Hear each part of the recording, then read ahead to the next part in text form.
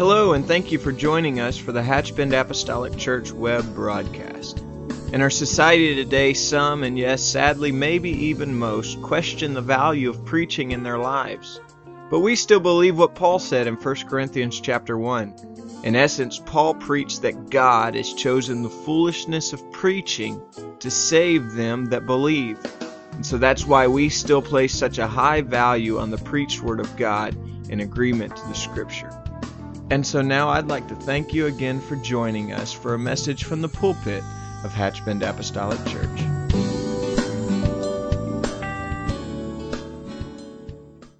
Praise the Lord. Who's so glad that the cries has woke the Master. So much truth to that. Today, if you will, turn with me today to Jeremiah chapter 2 and verse 13. While you're turning there this morning, a couple of days ago, I think it was Wednesday morning, I was up early before work and I was praying, and God did something. He spoke to me before in prayer. I mean, I'm not saying that, but today, Wednesday morning was something different. While I was praying about this service, God carried me to this scripture, and He's carried me before to like a scripture, as far as I knew where the scripture is, and then I had to look it up to find where it was at. But He just told me to go to Jeremiah chapter 2. And that's the first time God had ever really dealt with me about a scripture like this. And so I had to go get my Bible and look up Jeremiah chapter 2 and read the chapter. And I read the whole chapter. But so I knew God was speaking to me something. So as I studied this throughout the rest of the week, God gave me something. And I just couldn't figure out why until Brother Rayleigh started speaking today. And during his message, God confirmed what He was wanting me to say. Today, the thought I wanted to share today, it may be come a little across one, and I wanted to come across with the same love that I have. That's not something that's being condemnation towards someone, but I want it to come from, because I'm speaking to myself today. If nobody else is in here, this is for, I know it's for me, because God spoke to me, and I believe that it's for someone else here today. Jeremiah chapter 2 and verse 13 says, "For my people have committed two evils. They have forsaken me, the fountain of the living waters, and hewed them out cisterns, broken cisterns, that can hold no water." If you will join me in prayer today, God will anoint me today to share what I have on my heart. Lord, I ask you right now, Lord Jesus, to move upon this vessel. Lord Jesus, I ask you to speak to me today, Lord. Lord, as I speak to this congregation, Lord Jesus, I ask you to minister through me today. Lord, let the Holy Ghost flow, Lord Jesus, through me. I ask you to pour out your Spirit upon this congregation. Lord Jesus, and I ask you to anoint each one here today, that this word will be spoken into their hearts today. Lord Jesus, I ask you, Lord Jesus, to touch and anoint us today. Lord, in Jesus' name we pray. Amen. You may be seated. Today I want to talk to us for a few minutes about the broken cistern. Jeremiah was commanded here in chapter 2. I believe it was one of his first commandments after he was ordained as a minister. But he had a sermon to go and tell Jerusalem. He was commanded the command was given to Jeremiah to go and carry a message from God to Jerusalem. He was charged to go and to speak to them. Here he was charged to go and speak to this one message to them. He was to cry aloud that all may hear, and that none may plead ignorance. He says, go close to them and cry in the ears of those that have stopped their ears. Today I believe God, what he was telling him to is go and cry this message to them, because they have turned away from me. Go cry to them the message. Go cry unto them loud enough.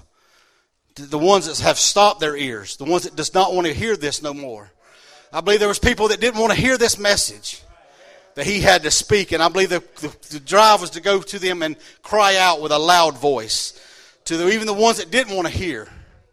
To give them one more last chance. The message he was commanded to deliver, he must upbraid or scold severely them that were forsaking a God who had been so kind to them, that this might either make them ashamed and to bring them back to repentance, or might justify God in turning His hand against them. That is a message I believe God is bringing to us today. I believe He's wanting to send us a message to us today. That's when the ones that have turned their backs on Him. I want Him to speak a message so strong to them today that they'll either be ashamed because of the goodness He's gave us and turn to repentance, or that message will be a justified God of His turning His hand against us. Thus the beginning, most of them beginning was well, and their promise was fair. They started out good on the journey, but not to perform and to preserve. We'll justify the hopeful and promising of beginnings. Sometimes in our life we start out good. You know, we get a blessing at a conference, or we kind of restart. We get restarts and we go in good. But before long, we allow things to creep into our life. God remembered the kindness of their youth, and I believe He remembers the kindness of what our youth, or our youth and our walk with Him. Sometimes, that says youth. Sometimes we just think about the first two rows here. But sometimes that youth may be just in our youth and our experience, or the zeal that we had from the beginning. I believe that's what He's wanting to say here is that zeal that we had at one time. Well, we was reaching, we was hanging on the chandeliers, and when we had that fresh anointing in our life, we was allowed it to change our life. But not long we fall back into the same old rut. The buds and blooms that never came to perfection, and it is good for us to remember them, that we may remember whence we have fallen and return to our first love.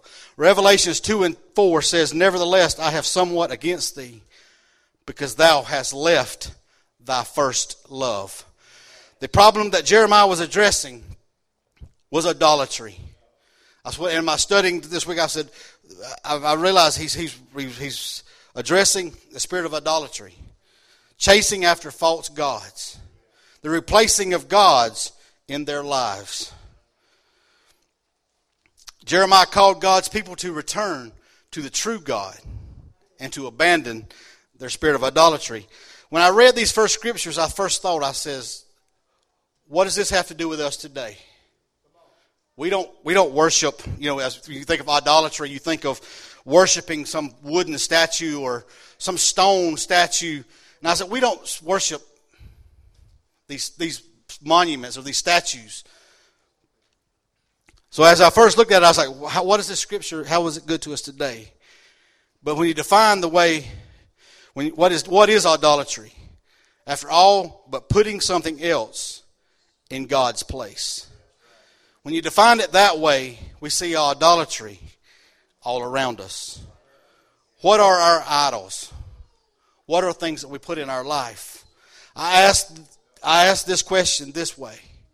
What is more important to me than God? When things become more important than God, these things become idols. And we find them many, many places around our lives. At what point does these idols become idolatry? When does it become that we worship these things? It becomes idolatry when we begin to believe more strongly on these things than we do on the power of God. When we put something other than God on God's throne, that's when it becomes idolatry. So a lot of things, when we look at idolatry, we think of worshiping Satan, or we think about worshiping evil. But sometimes things that we've just put in place of God. Some of these things that Brother Ray talked about, it's going to cost us some things. But some of these things we allow to creep back into our life becomes idols in our life. Today I call you to love God and to put Him first place in your life. It isn't easy, because other things always pull at our heartstrings and pulls us in different directions. But God is His great love. Will give us everything we need if we first give Him our hearts. Give Him your heart first place today.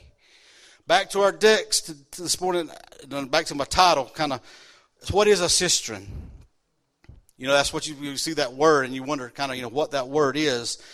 When we was in Guatemala, they started talking about these cisterns, and water things, and there's what a cistern in third world countries are nowadays is a water tank, a plastic tank or something like that they put up on a pedestal or something up on a tower to where they catch rainwater, they store their water to supply their home for a living, for their life, for its life withstanding.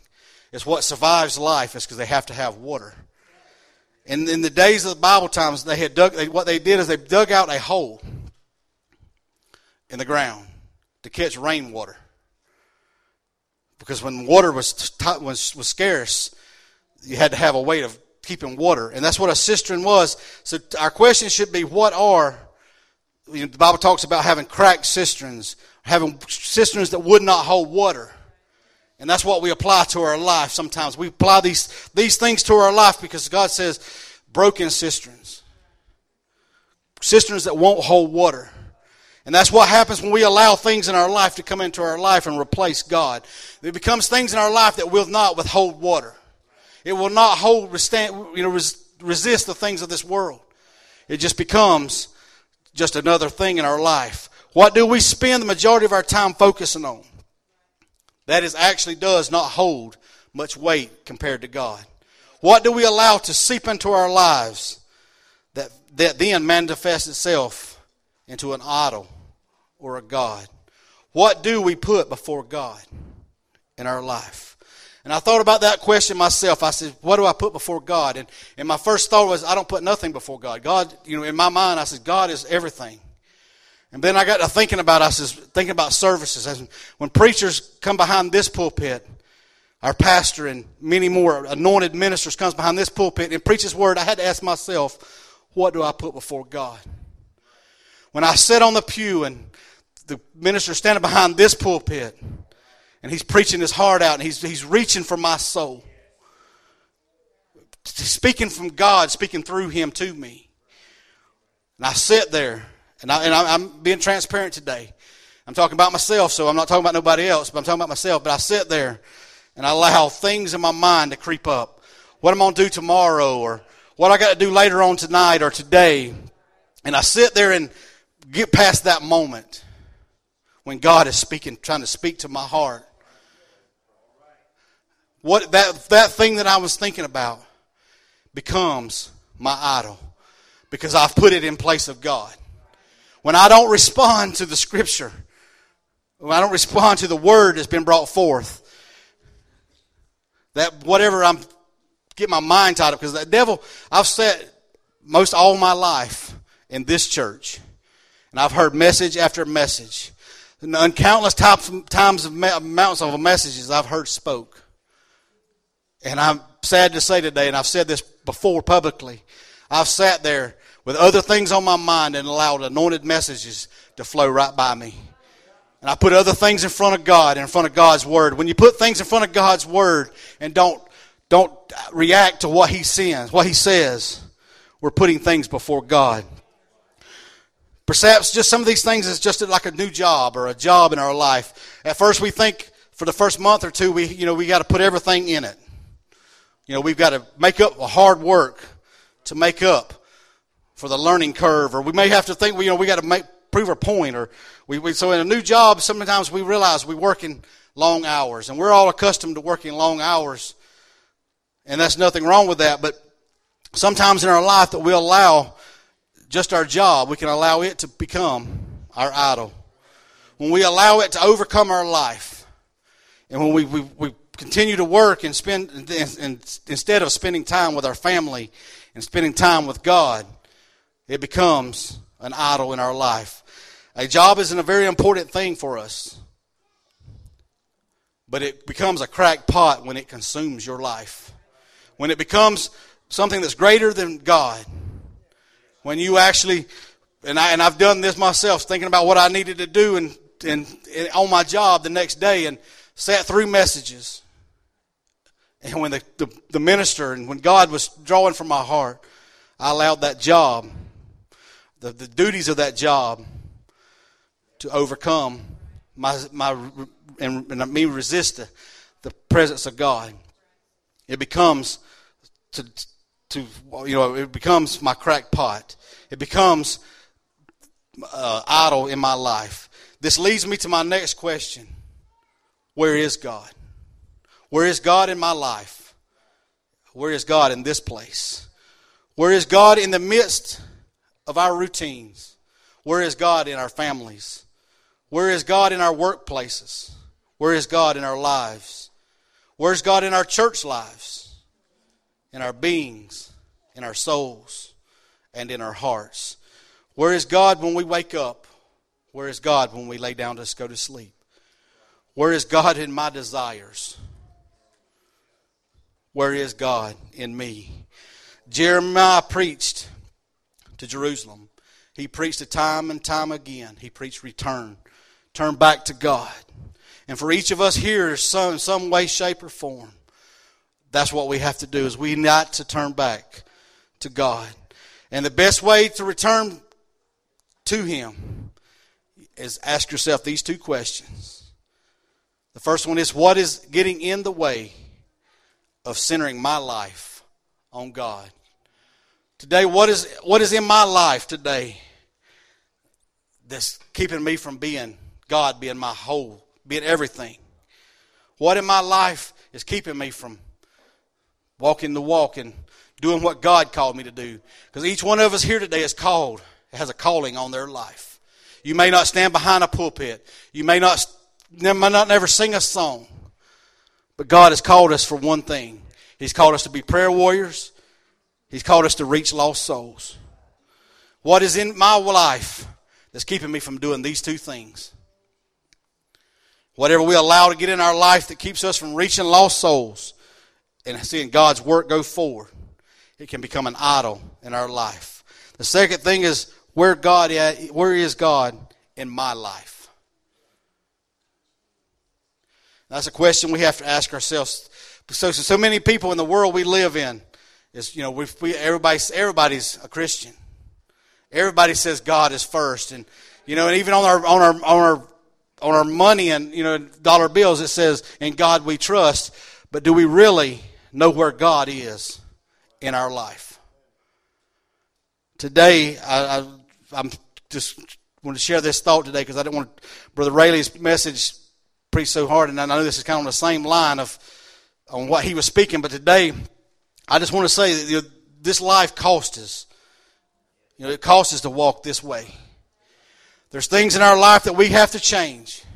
There's things that we got to turn back to God. Today, as we stand today, I want to ask us today to search our deepest part of our heart. I want to ask us, to each one of us today, because we know what is our idols. What is coming between us and God?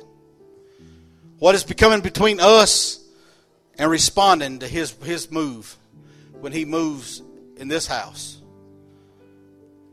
Have we allowed things to creep into our life? Have we allowed some of this? It could be something small. But if there's something in your life today, it don't matter how small it is, if it is keeping you from being what God wants you to be, if it's keeping you from responding to His move, it's going to matter a lot on the day of judgment. Right now, we look at it, it may seem like it's nothing. Oh, it's not a sin. It may just be something that, that's a good thing. Maybe even something involving the church ministry. But if it's getting between you and your relationship with God, and be able to respond to when He moves in your life, when He calls your presence, it's going to send you to hell. It's going to become an idol in your life. So today, as they play and they start to sing, I want us, each one of us, to search our hearts today. Because I believe as Jeremiah was sent as a warning to Jerusalem for them to turn back to God, I believe God is wanting to send us a warning that whatever's in our hearts, whatever small, intimate little thing it might be, we need to take care of it and turn completely back to Him. So today, as they sing, I want us to search our hearts. I'm opening the altars today. If you have something in your heart that is separating you from God, come lay it on the altar today. Because God, that's the place where God made for us to lay. Come lay it on the altar today.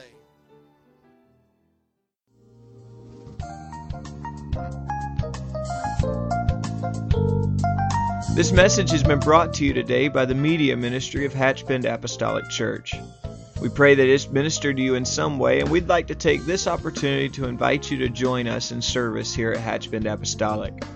Our Sunday services begin at 10 a.m. and our Wednesday night service at 7:30 p.m. For any more information or to speak with our ministry staff, please feel free to call our church office at 386-935-2806, or you can visit the contact link here on our website. Again, thank you for listening, and we pray God's richest blessings on you and your family.